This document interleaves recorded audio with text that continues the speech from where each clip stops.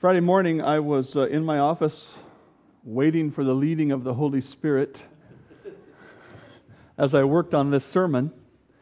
And I was kind of tired, maybe a late night, early morning kind of a thing. And so I'm kind of concentrating. And next thing I know, this is what I heard. Honey, it's me. Answer your phone. I want to talk to you. I hope you're having a good day. My wife talked to me through my cell phone, and I didn't even pick it up. I looked over at my desk. I thought, what in the world? My wife got in. I'm going to be sure and turn it off so she doesn't call me right now. My wife got a hold of my cell phone before I got up and recorded that on her phone number, so when she calls me, that's what it says. Hi, honey. I want to talk to you. Pick up your phone.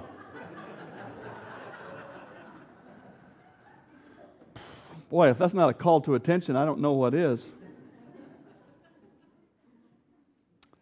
I love my wife, and I miss her when we are apart. She is with her family this weekend, celebrating her mom's birthday and helping them start to get ready to move out of their house and into an apartment. So she is not here, and that's why Kara is filling in on the piano. We appreciate her work very much. Marriage and family are wonderful gifts from God. But if we really want to enjoy God's blessing, we've got to follow His plan. You can't have the fruit, you can't have the blessing without following the plan. And we've been looking at God's plan for marriage and how we can succeed in marriage and the family. And we've been looking in the last 3 weeks at a series of character traits that need to be true in the successful family. And we're going to look at the last one today, and then we're going to go on to a couple of other topics in this series before we bring it to a conclusion. In Ephesians chapter 4, he starts to talk about the spiritual life. He starts to talk about how to live righteously. And he gives us the principle, and then starting in verse 25 of Ephesians 4, he gives us the specifics. He says, don't lie, but tell the truth. Be angry, but don't sin. He goes on with a series of those. And we've looked at that series of things. And we're in chapter 5, and last week we looked at the beginning when it says, therefore be imitators of God as dear children, and walk in love as Christ also has loved us, and given Himself for us, an offering and a sacrifice to God for a sweet-smelling aroma. We looked at that wonderful positive trait last week and understood that as we love people, God is honored and God is worshiped. Certainly we know that love has to go on in the family. And we looked at that. Now in verse 3 there is a conjunction, there is a word that says, now in contrast to love, verse 3, he says, but fornication and all uncleanness or covetousness, let it not even be named among you as is fitting for saints. Neither filthiness, nor foolish talking, nor coarse jesting, which are not fitting, but rather giving of thanks.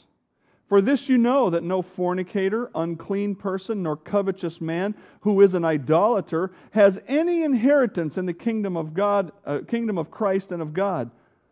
Let no one deceive you with empty words, for because of these things the wrath of God comes upon the sons of disobedience. Therefore do not be partakers with them. I have called this character trait purity. Purity. This text is written in what I would call a negative form. In other words, it says, here's something to put off. He's already told us what to put on, which is love. He says, put on love and put off what we would call illicit or wrong forms of love. And so he calls us to purity, to moral purity, to sexual purity. And he uses several words to do that. The first one is the word fornication. Fornication in the Greek, the word is porneia. We get the word pornography from it. And when the word fornication is used, like here, almost by itself, it means all forms of sexual sin. Now, when it occurs in a list of words that are all about sexual immorality, then it has a little more specific meaning. And the specific meaning would be something like this: heterosexual intercourse between between unmarried persons. Now, some of you are uncomfortable with the fact that I even used the word sex today, but I'm going to use it. I'm going to use it a lot because we need to clearly and plainly enunciate what God says is wrong and what He says is right. God is very clear and very specific about this.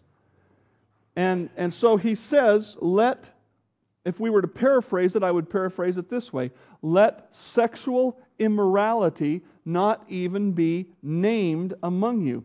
Now, here's what I really love to do when I talk on this topic, is I love to go to Hebrews 13:4 and look at the positive definition of sexual morality.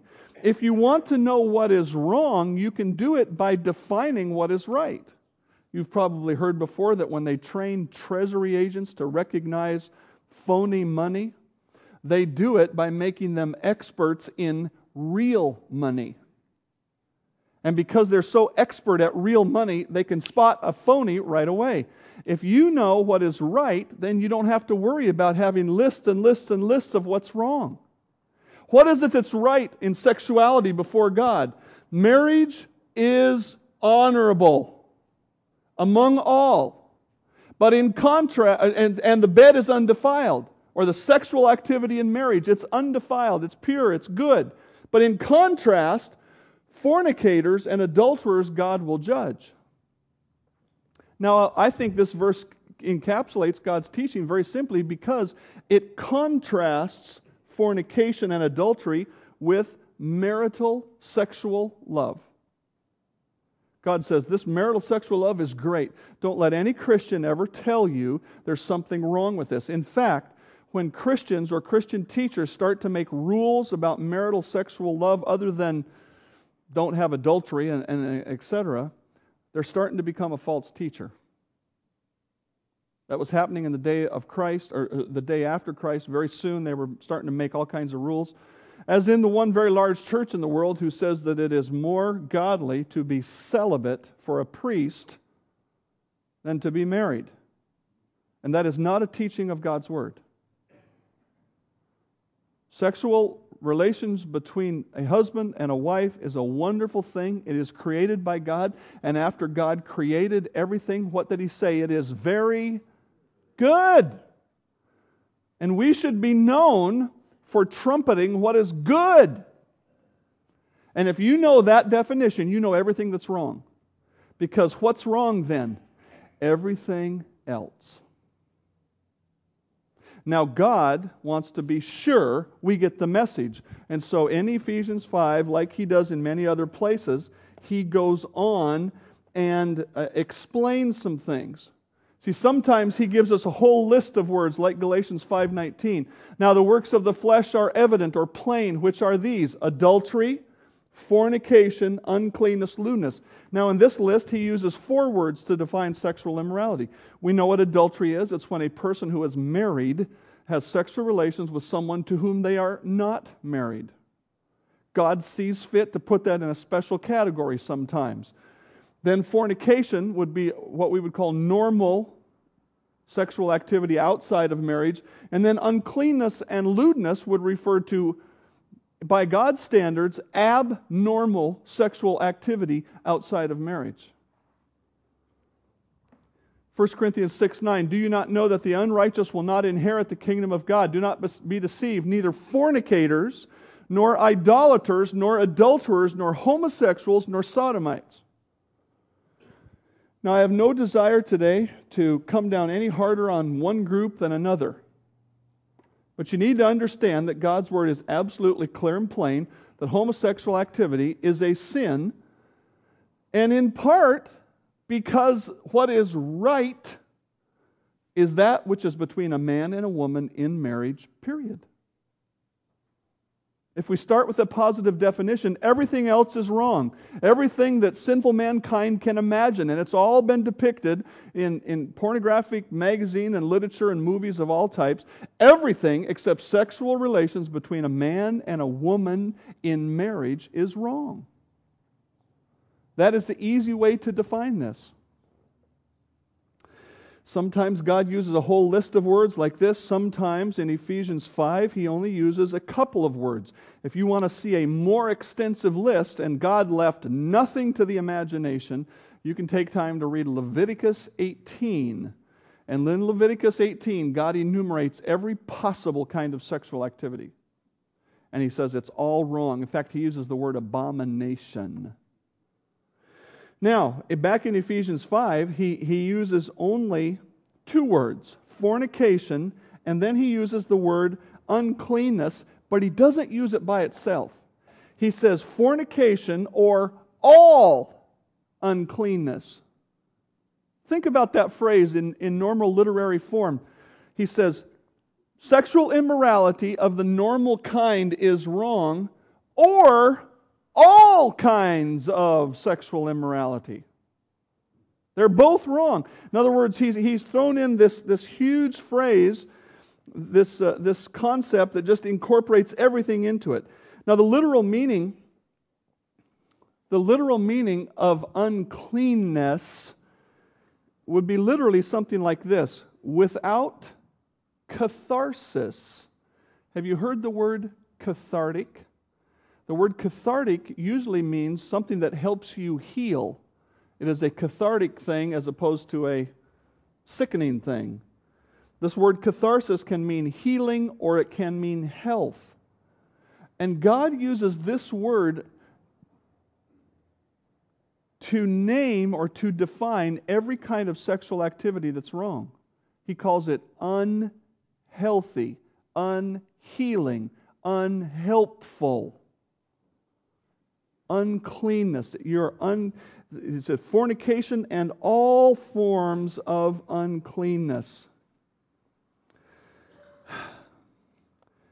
The book of Jeremiah tells us that our hearts are deceitful and wicked. And what does that cause us to do? That causes us to try to nail down real tight lists of things that are right and wrong, and then find the loopholes. Probably the most famous loophole in terms of sexuality is, well, we're in love. That is not a loophole. That is an excuse. That is a rationalization. When God uses this word uncleanness, what other kinds of sexual activity might He be including? And what I have chosen to do is to name three things that I think are worthy of us naming, just to make sure we're clear today. Because I know you might have a tendency, especially if you're locked in one of these sins or enslaved in one of these sins, to try to create a loophole for yourself. Pornography. Pornography on the internet is a terrible, terrible problem in our time. One of the huge economic engines of the internet is pornography. It's a multi-billion-dollar business. And you know, if you've done any emailing on the internet, they try to force feed stuff to you, and you click on an email and boom, there's something there.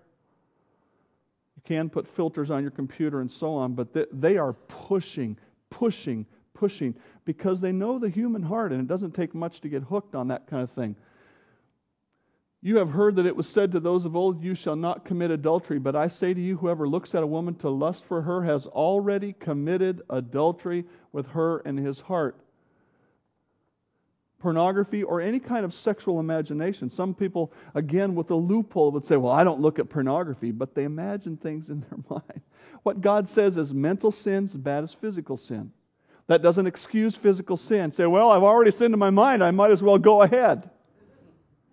I've heard people also say, well, I've already lost my virginity, I might as well go ahead. Hey, that's an excuse. It's a rationalization. It's not a loophole. What is right? See if we can say it together. Marriage is honorable and the bed undefiled. Say that together. Marriage is honorable and the bed undefiled. Period. That is the definition of what is right. This is not right. I want to talk about something that's a little closer to home. I want to talk to teenagers. I want to talk to single people.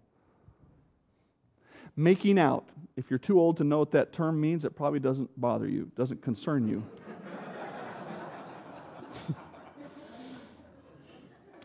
You're past those days. One of the great questions that Christian teens and Christian singles ask is, how far is too far? I'm not so old. It hasn't been so long since I was dating and not married. I understand the pull. I understand the desire. I understand the struggle. I would simply submit this question to you. Instead of saying, how far is too far, could I challenge you to ask this question, how far is godly? And I wouldn't be ashamed to come to the youth group and talk in very specific terms, as I've done in the past. I'll give you one example of what we did in the past. When I was a youth pastor, I talked about dancing. Personally, my position, I'm against the normal kind of dancing that teenagers do today when it is between two people who are unmarried. Frankly, if you're married, dance it up. Maybe don't do it in public.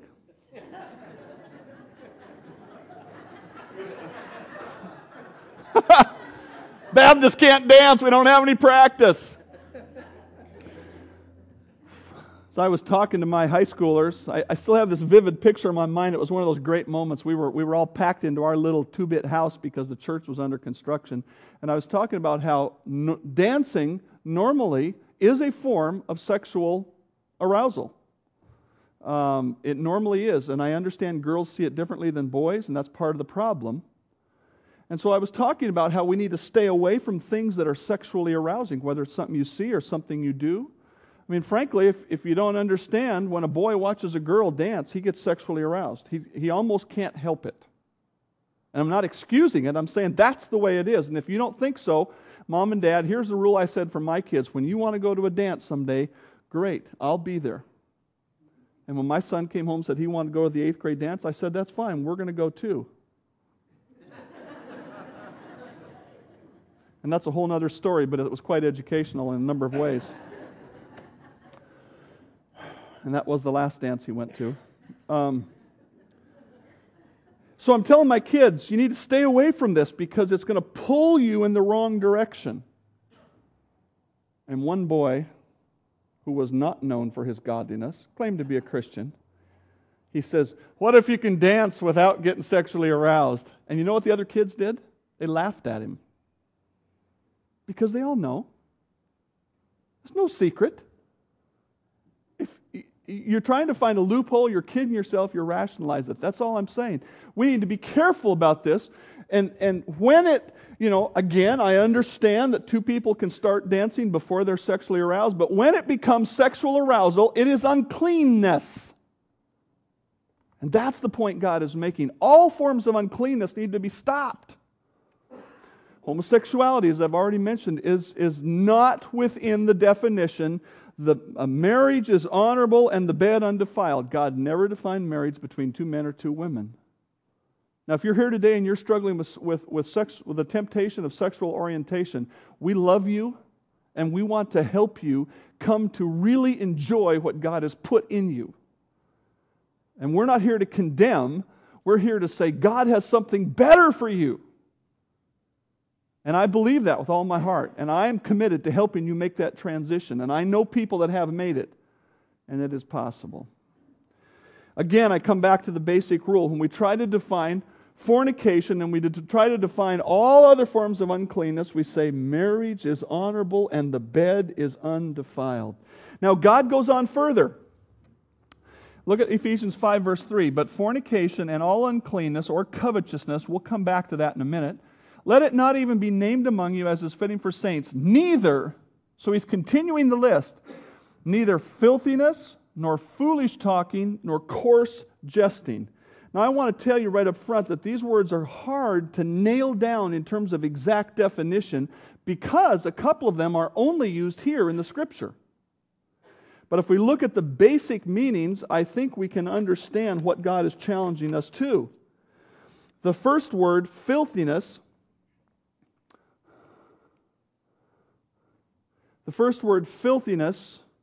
is a word or an action that is degrading or disgraceful.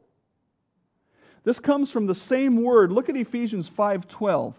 This comes from the same word as the word shameful in the New King James. For it is shameful even to speak of those things which are done by them in secret.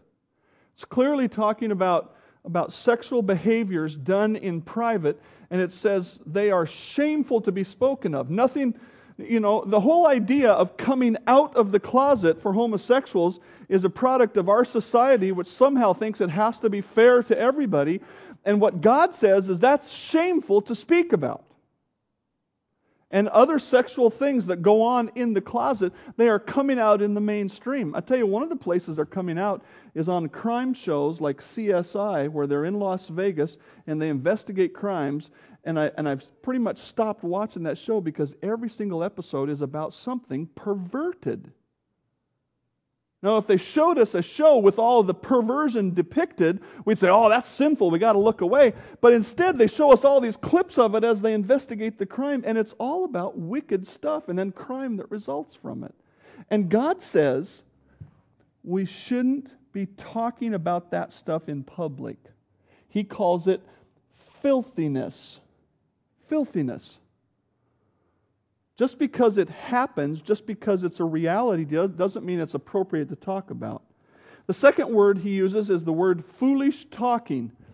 It's literally the word moron. It's where we get the word moron from. And this is one of those words that seems to only occur here, but it occurs in the clear context of sexuality.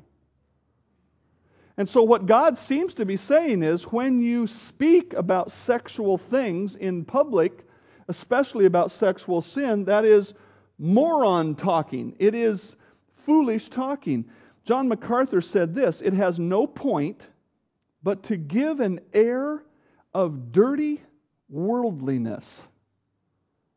I think he's captured the essence of it. There are people who want to talk certain ways so that people think they're sophisticated. I relate to this when I hear a director being criticized because he's included a lot of obscenities or curse words in his movie, and he says, we need to be realistic.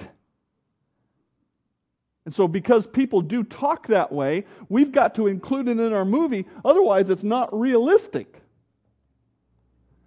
And then we come to the last word on this list, coarse jesting. We're tempted to grab a hold of this word on its English basis. It's one of these words that's only used here, I believe, and it literally means to turn well, to turn something. Now, if you're talking about communication and you're turning the communication, what would that mean in a sexual context? I think it would mean people who are able to make a dirty joke out of everything. They are well able to turn the conversation. One author said this, polished and witty speech as an instrument of sin.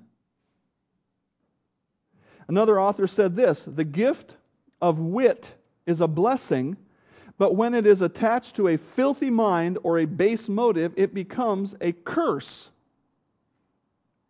He went on to say, people who have base appetites usually cultivate a base kind of speech and humor, and often people who want to commit sexual sins or have committed them enjoy jesting about them.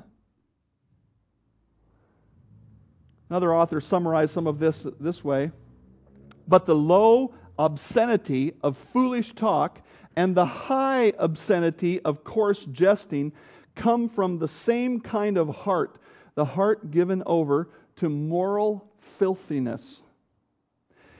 I want to read something to you from the paper this morning. Don't feel disrespected if Loretta Lawson calls you a mean little word that rhymes with witch. More often than not, she means no harm when she tosses a word once reserved as a high insult into daily conversation. I use it to reference a lot of people, not just women, and not always as something bad. I might say, now, so-and-so, that's hot, as a compliment. The word is one on a wicked list Lawson says she uses frequently, along with choice terms synonymous with bodily waste, blasphemous oaths, and having sex. There are other options, she says, for words to use, but I do it so often, it's second nature. Foul language is no longer limited to moments of anger or frustration in our relaxed culture, linguists and other observers say. Now we curse and swear just for the heck of it. And that, some of those experts say, is making some people so oblivious to cussing that they don't realize they may be offending those around them. I cuss in general, says Percy Walker, who's a barber.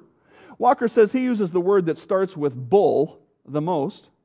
Being in a barbershop, somebody's always telling a story about something unbelievable. So that's sometime when you say you know something's not the truth. Like a forbidden mistress, profanity used to live in the shadows of private conversation and came out only for emphasis or emotional outbursts. People were either cursing someone in anger or using profanity to make a point. People still swear primarily for these reasons. 2/3 of swearing is about frustration and anger. Do you know what that makes the root sin in swearing? It's that you are not accepting the things that are happening in your life. When you smack your thumb with a hammer and you curse it to go to hell forever, who's the stupid one? The thumb or you?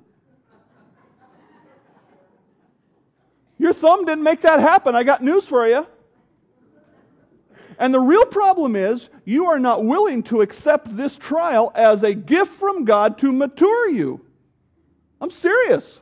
When the stoplight changes against you and you cuss the stoplight, you are living in anger that your circumstances don't favor you all the time. That's the real problem. It's not your mouth.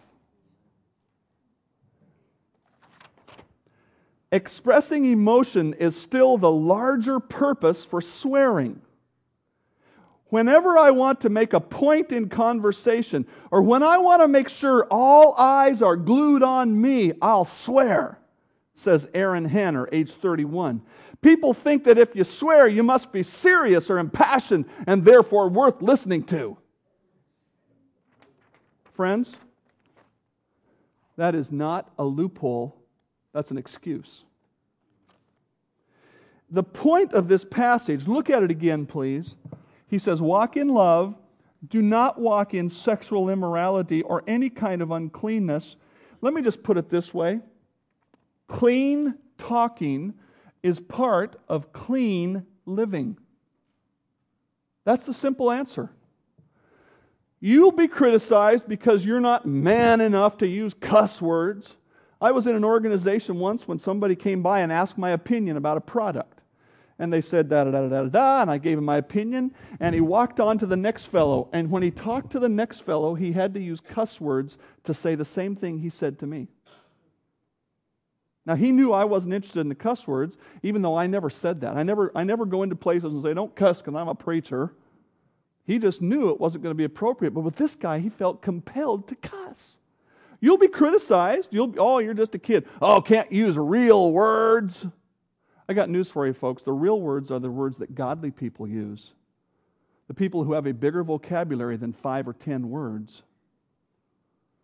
Clean talking goes with clean living. The big question here is, how can we maintain purity? I don't think I've probably told you anything you didn't already know for most of you. You know the stuff's wrong. The question is, how can we maintain this? What is the discipline of purity? I would say, first of all, and part of this is from my own study, and part of it is inspired by the book, The Disciplines of the Godly Man, which I'm assuming that his wife, who wrote The Disciplines of the Godly Woman, included some similar points. And I would recommend those books for further study if you need that. The discipline of purity. He says, look here, let it not even be named among you. And so what would I say is the first discipline? Consider the chief source of your desire. And I'm thinking now primarily about sexual activity. What is the chief source of sexual desire, of the desire for sexual activity? Look at verse 3. Fornication and all uncleanness, or, what's the next word? What? Covetousness. He doesn't say, this isn't a list of things that are separate. This is a list that's all connected.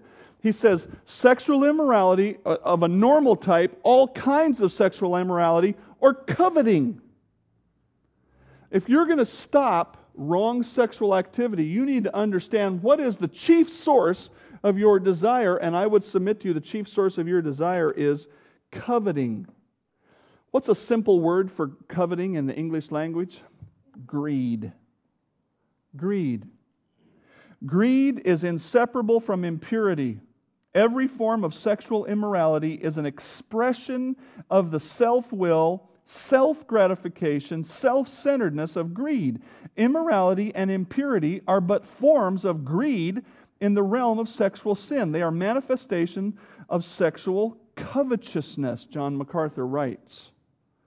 There is a common myth today, and it's because people are talking so much more openly about sexuality. This myth is talked about much. And the myth is that you have a need for sexual activity in your life. As though you will explode, or you will act angry, or you will be unhappy if you don't get sexual activity.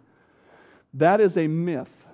God did not create you in such a way that if you do not have sex, your life will be deficient or defective. That is not true. Some people will say we are in love, and they use that to justify their desire to have sex outside of marriage. I would say you are only greedy for the things that belong to marriage. If you want to have sex, God says in 1 Corinthians 7, get married. Oh, I'm not ready for marriage. Well, then you're not ready to have sex. Because the two go together. God never intended them to be separate activities. Anything else is an attempt to create a loophole. So if you are going to stay pure, you must judge your coveting. You must look squarely into the mirror and say, I am a greedy man. I am a greedy woman. I want something God hasn't given me. Married people certainly have this problem as much as single people. They look at their husband or wife after a few years and they aren't the stunning beauty that they used to be, or the handsome, whatever, and they look at themselves and say, I haven't changed. What's the problem here? Yeah, that is what we do, I'm just the same person, but ooh. That's the first idiocy. We need to look right in the mirror and say, you know what? I want something that doesn't belong to me. When David sinned and Nathan came to confront him, what did Nathan say to him? He says, hey David, there's a guy in the kingdom who just had one little lamb. And this other guy who was really rich and had all kinds of lambs, he came and took it by force to feed to his guest. And David said, put the man to death, that's terrible. And Nathan says, you're the man. That lamb didn't belong to David. He was greedy. He looked over and saw her. He was greedy. The source of your immorality is not your need, it is your greed. If you are unmarried, looking forward to having a godly desire for marriage, but you can't wait to have sexual activity, you're greedy for something God has not given to you yet. We've got to judge our greed. Number 2, we've got to cultivate an awareness of God. We all know that God is everywhere, that He's with us all the time. But do you really think that way? Do you have a conscious awareness of God? Remember last week I told about being in the restaurant and I was really getting kind of angry and wanted to kind of show how stupid I was with my words, but I had First Baptist Church written on my shirt and I looked down and I went, you know. How much greater to look up and go, God is with me. God is always with me. When I was teaching junior high boys, I heard them over talking one time about the place at the school where they did their sin. It was out behind the grandstand. It's like the backside of the property, and you couldn't see it. If they got behind it, they couldn't be seen, so they would smoke their cigarettes and make out and do whatever else they were going to do out behind the grandstand. And so I was teaching on Psalm 139 that God sees us here and sees us there. God knew us before we were created, and God even sees us when we're behind the grandstand. Zoom!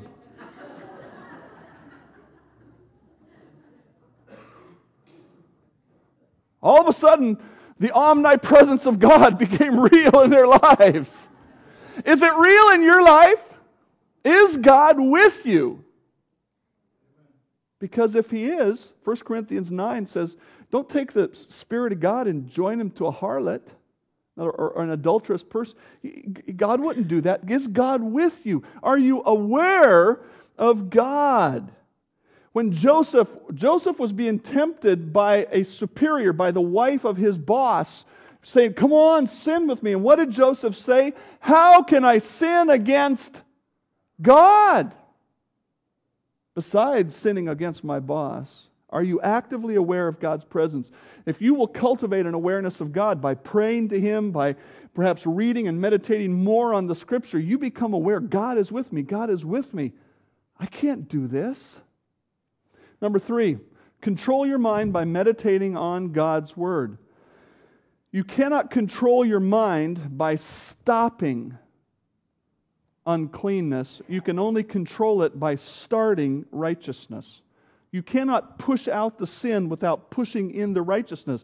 That's why God writes His Word this way. He makes it clear. Put away lying, speak the truth. Be angry, but don't sin, don't let, and so on. He goes back and forth, back and forth. Psalm 119:11. Your word have I hidden in my heart that I might not sin against you.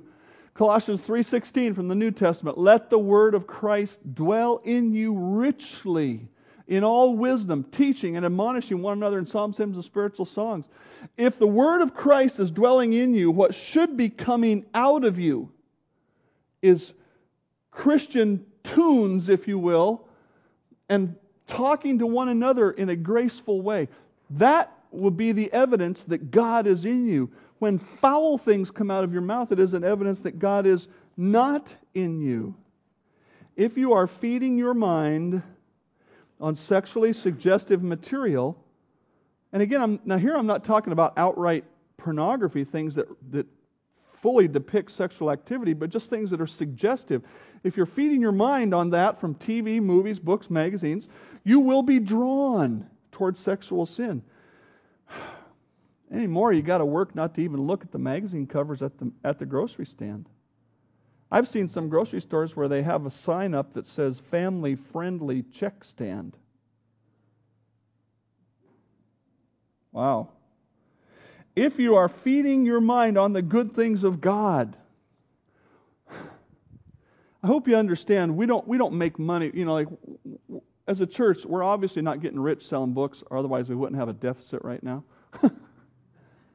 But one of the reasons we push you to read Christian books, one of the reasons Ann Hubbard is here saying, kids, read some books this summer, is because Christian books do the same thing that God's Word does. They push God's truth into your mind. And it helps you to think godly. And if you think godly, you will act godly. Commit everything to God in prayer. Turn with me to Ephesians chapter 6. In my Bible, I don't even have to turn. It's just on the other page there. Ephesians 6. Sometimes we talk about prayer as though it is the mythological go-to help for everything, which doesn't work. Oh, just pray about it, as though it's powerless. Look what he says in Ephesians 6. Starting in verse 10, finally, my brethren, be strong in the Lord and the power of His might. How do you do that? Put on the whole armor of God. that you may be able to stand against the wiles of the devil. For we do not wrestle against flesh and blood, but against principalities, powers, against the rulers of the darkness of this age, against spiritual hosts of wickedness in the heavenly places. What he's saying is this is not a physical battle. You need spiritual help. How does that come? Therefore, take up the whole armor of God, that you may be able to withstand in the evil day. And having done all the taking up of the armor, stand. Stand, therefore, having girded your waist with truth, having put on the breastplate of righteousness, having shod your feet with the preparation of the gospel of peace. Above all, taking the shield of faith, with which you will be able to quench all the fiery darts of the wicked one, and take the helmet of salvation and the sword of the Spirit, which is the word of God, praying always with all prayer and all supplication in the Spirit. Here's what God says. Do everything you can do. Do this whole list of things with prayer. With prayer. This is a spiritual battle. Do you know how Satan is tempting you in this battle of purity? He controls the world system under God's ultimate control, but he's called the prince of the power of the air. Why do you think our society has so much sexually oriented material on TV? I mean, there are things on TV today that would have been considered a pornography 40, 50 years ago and would have only been in girly magazines. Why is that? Because Satan is pushing the society in part because he knows that if Christians can get hooked into sexual immorality, their effectiveness for the Lord goes to zero. Satan's not going to come around and tempt you in person. He might one day. I doubt any of us are that important. But he is working on the world. And you are in a spiritual battle because of he's pushing the world and the world is pushing you. And so you need to do everything biblically that you can with prayer. Prayer will not do the job by itself. You can't sit on your hands and say, "Oh God, deliver me from immorality." No. You got to judge some things. You got to, you got some work to do. But those things won't do it without prayer. Prayer is how you express dependence upon God. Commit everything to God in prayer. Let me put it real simply. The next time you're having a sexual temptation, whether of the mind or of the body, whether to buy something or to look at something, whatever it is, let me challenge you, the first thing you do is talk to God. God, would this be okay? What's God going to say? And that's why we don't talk to God. You know who we talk to when we're tempted? Whether it's a sexual temptation or any other kind, do you know who we talk to? Ourselves. Well, this, but that, but this, but that, but this, but that. And you know what the end of that process is? Permission to sin. Permission granted, Mr. Lunsford. But if you talk to God first, God's not going to say that. If you honestly, genuinely say, "Oh God, I'm being tempted," God says He'll make a way of escape. And it starts with talking to Him. Letter E, curtail all dangerous behavior. Do you understand what he says here in verse 3? First of all, he says fornication and uncleanness is wrong, but the way he verbalizes it is, don't let it even be named. It's as though he is saying, get it completely away from you. Don't get on the edge. Don't look for the edge. Look at these verses. Flee youthful lusts. Pursue righteousness. Flee, run away as fast as you can. Don't try to be strong. Don't try to stand and take it. Run away. Romans 13:14. Put on the Lord Jesus Christ and make no provision for the flesh to fulfill its lusts. If you have a hard time not renting inappropriate movies, stop renting movies. That's what Jesus meant when He said, if your hand offends you, cut it off.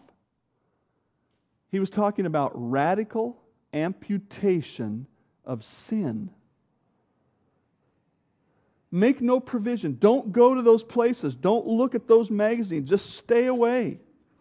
I'm going to be taking the red-eye flight to Cleveland tonight. Oh, what a fun thing that'll be. And when I go in the airport and I'm looking for something to do and I walk through that newsstand or that place where they sell the magazines, I know that I got to stay over here where the popular mechanics and the computers today is and all that stuff I don't really understand. Because if I get over there, there's stuff I shouldn't even look at the cover. I have got to discipline myself to make no provision for the flesh. And if I can't discipline myself to stay there, I got to stay out of the store. It is a discipline issue. If you're going to wait till you feel like being moral, it's going to be a late day. The discipline of purity. Curtail all dangerous behavior. I will set nothing wicked in front of my eyes. Whether it is something alive or something on a magazine, I will set nothing wicked. And here's what I'm talking about. Again, we obviously know that what we would call hardcore pornography, we know that's wrong. But is it really wrong to read a romance novel about some folks who get in having this steamy relationship? Well, is it drawing you to the Lord or towards sexual sin and desire you can't fulfill? Curtail all dangerous behavior. Let me talk about some really dangerous behavior. If you're married, and even if you're not married, I would challenge you to be very careful with this. Don't flirt. What is the point of flirting? The point of flirting is to see if somebody else is interested. That is the clear point. Now, I understand when you're single, you talk to people that are single, but even so, the basis of a good marriage is a good friendship. So ask yourself the question, how can I build friends? I don't need to flirt as a method to finding somebody who's interested in dating me. I need to build a friendship. And when friendship is built, then I will go plainly and say, let's go out together and see if the Lord has more in store for us. Oh, that's way too upfront. Oh, ouch. Not if you're talking to another mature believer.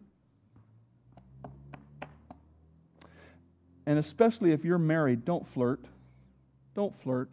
There is only one purpose.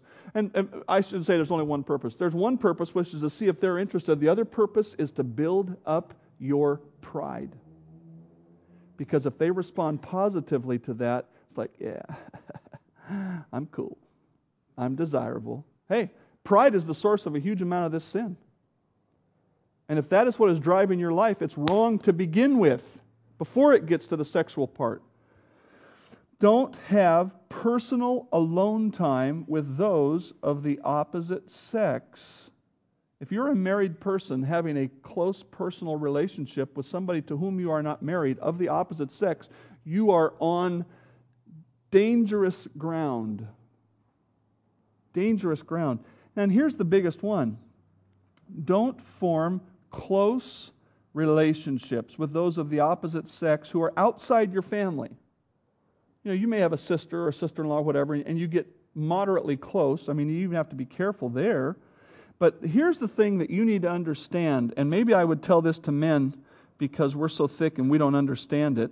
Men, emotional closeness opens the door for sexual intimacy. You know how I know this? Because all wives want to have emotional closeness before they grant sexual intimacy. That's a sin in and of itself that needs to be dealt with. But women desire emotional closeness. Men, if you get emotionally close, that is, you really start to share on some kind of heart level with the woman, you need to know that you are arousing her towards sexual intimacy. And you need to stay away from it. You need to stay away from it. All of these things are ways to put hedges around your life. A hedge, a fence. I believe in having friendships, but there are some friendships you can't have. I have a pastor friend who fell into adultery as the result of a close personal friendship with a woman. He had a legitimate reason to work with her in the church in common ministry, but he developed a close, intimate relationship with her where they shared hearts. They were soulmates or whatever, and it went from there. And that's what happens. Build a fence around your life. Part of the way you build a fence around your life is to welcome accountability. To welcome accountability. What do you say when somebody comes to you and says, I think you're getting too close? That same pastor friend of mine had an accountability partner who on more than one occasion said, you're too close to that woman. And he said, I just lied to him. I told him, yeah, I'll pull back. But he didn't. Welcome accountability. I want to talk to teenagers about welcoming accountability. Believe me, it has only been a few years since I had teenagers and since we had this struggle about how late is too late and what we're doing and where we're going and how much accountability there is. Teenagers, I just want to say to you, welcome the accountability from your parents. I'm going to give them the benefit of the doubt that they are concerned for your safety, not only physical, but sexual, spiritual safety. Do you remember when there was a Seahawks football player who was out at an after-hours club and like 2 a.m. he got in an altercation outside, and then later in the night the guy he was in the altercation with was shot and killed somewhere. And there was kind of a big brouhaha about it, and he was potentially going to be arrested and all this. And do you know what Matt Hasselbeck said in an interview on public TV? He says, my mama always says nothing good happens after midnight.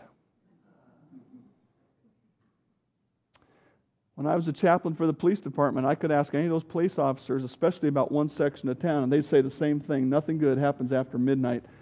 Parents, don't be afraid to hold your kids accountable. Don't be afraid to say, look, this is reasonable. This is the line. And kids, if you're smart, you will accept that accountability. You will be happy to have parents that care enough about you and your relationships to realize sin can happen accidentally. Now, I want to be careful when I say that. Because if you stay out late and get in the back seat of a car with somebody of the opposite sex, then it's not an accident. But I understand people don't always plan to sin. But that lateness and that environment, so take your parents' accountability. And if you're a person, whether a single person or a teen or a husband or a wife who needs accountability, come and ask for it. We're not going to judge you and beat you over the head. We'll just say, hey, let us help you. I have an acquaintance who said, I'm going to put a computer program on my computer and it's going to send you a report once a month. And it's going to tell you every place I've been looking that this software deems to be questionable. And I'm going to be accountable to you for how I use the computer. If you're serious about purity, you'll do something like that if the computer is a temptation place for you. Well, let me just go quickly here. I knew this was going to be long when I studied it and planned it. I did it anyway. Because we got to talk about the delight here. Because this has been a hard sermon. I understand that, and I've been pounding the pulpit a little bit. But look at the delight.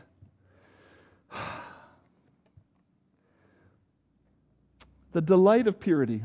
God will be blessed. Do you want to bless God? When you look up to heaven, do you want God to go, hey, how you doing? Love you. Good to see you. Is that what you want? That's what I want. Look at how many times he uses these words about sexual sin. Do you understand that? And he uses all these different words. Do you think he's serious about this? Do you think it's a big deal to him? I think it is.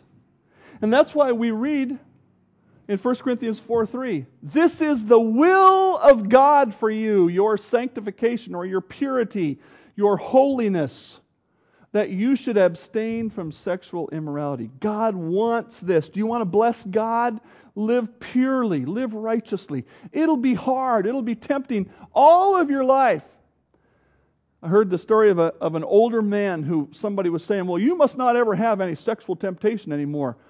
And the older man, he was quite old, he says to the young person talking to him, he said, I'm not dead yet. Hey, I'm not telling you this temptation will go away. I am telling you it's manageable. And God will be blessed. Number 2, you will be blessed. I'm telling you this is good for you. Why? Because in Ephesians chapter 5, we find out that your lifestyle is an indication of your salvation. Let no one deceive you with empty words, for because of these things the wrath of God comes upon the sons of disobedience. If your lifestyle is one of sexual immorality, you are on the path to hell. And you need to accept Christ as your Savior. Even if you made that profession of faith years ago, you need to get right with God and give yourself wholly to God. If these sexual sins are present, you're on the path to hell. But if righteousness is present, it's an evidence of your salvation. Impurity brings guilt. Purity brings joy. Why does purity bring you joy? Because it's part of righteousness. Your spouse will be blessed. Here's a great big duh. Do you know anybody whose husband or wife has been unfaithful to them, either with a human being or with pornography, who is happy about it? Do you know anybody's husband or wife who says, oh yeah, they're always on the internet talking to their internet girlfriend, no big deal. Well, if you know somebody like that, I'd like to meet them. Because either they're fooling you or they're fooling themselves. The vast majority of the time, what I see, and I see some of it up close and personal, is that people take this stuff very seriously when it's in their spouse. And so I would say, let's apply the golden rule. Be the kind of person you would want others to be toward you. Your spouse will be blessed. Don't have an affair and then come into my office and say, I really love my wife. What? Don't abuse your children or your grandchildren and then come into my office and say, I really love my grandchild. No, you don't. You love yourself. You want to bless your husband or your wife? You want to bless your children? Live righteously. Live purely. Nobody wants an unfaithful spouse. Do you know which spouse thinks a little bit of unfaithfulness is okay? The one that's doing the unfaithfulness. And frequently it's kind of like, well, let's get on with their lives. Yeah, it's over. I confessed it, whatever. Hey, it's like a death in the family. It's a huge thing. How about this? Your children will be blessed. I was in a restaurant this week, and in the booth behind me there were 3 late teenagers. Probably the oldest one was 20 maybe. And a girl was talking, saying, there are 6 children in our family, and they all have different fathers. Now, I don't want to add insult to injury. I know there are mixed families here. I understand the challenge. I'm not here to condemn you or insult you, but here's what I'm here to say. If you are faithful to your husband or wife, or if you purpose to be faithful, if you practice purity now, you will be more able to be pure in marriage, and your children will be blessed. Your children will be blessed. I think we all understand that immorality and impurity hurts children even though they aren't personally involved in a marriage. I had a fine young man in my youth group come in to me kind of torn up. He's about 18 years old, and he's just saying, boy, somehow I just feel like my parents' divorce is my fault. And I thought, man, if there's any kid in the world who it's not his fault, it's you. Maybe your brother, but not you. Why do kids feel that way? I don't know. But I'm here to tell you, your purity will bless your children.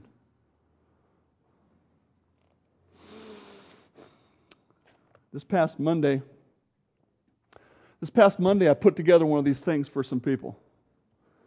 There are hundreds of parts, maybe thousands if you count all the little washers and the bolt, now this, now that, now the other. It came with great directions. There were words, there were pictures, there were diagrams, there was even a DVD. And I'm here to tell you, there's 7 boxes and it weighed 700 pounds total. bags of hardware, bolts this big. I mean, it was incredibly complex, but it came with great directions. Had a big diagram you could lay out, and you could lay the bolt right on it and go, yep, that's the right bolt, and that's the right nut. And it had a little description, you know. And so it really wasn't hard, it was just tedious. But I had great instructions. It was step by step. And so I'd say, it says, do this and this and this. And I'd go get one piece of wood, another piece of wood, and put the bolts in it. And then I'd come back and say, yep, that's right. And I kept doing that for 9.5 hours. And I only got one board on backwards. And it was an easy fix at the very end. It was one of those things hanging out, the one with the ladder swing. In fact, that one's built backwards too. The picture's flipped.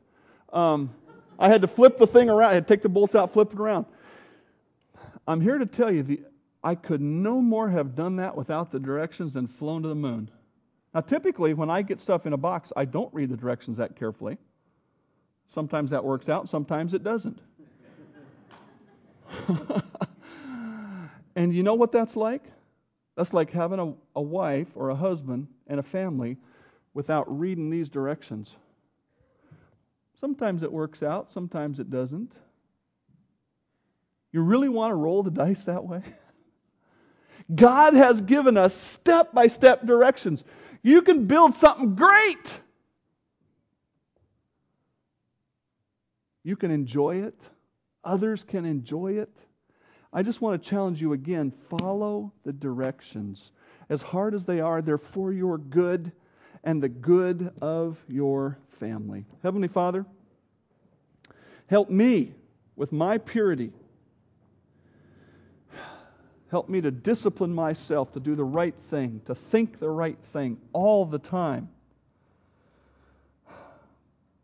Father, help every man here. I understand that men have some struggles that are a little different than women, and women have some struggles that are a little different from the men, and single people have some particular challenges, and married people and children. Father, you've provided for us all. Make yourself real to us in our obedience to you. I pray in Christ's name, amen.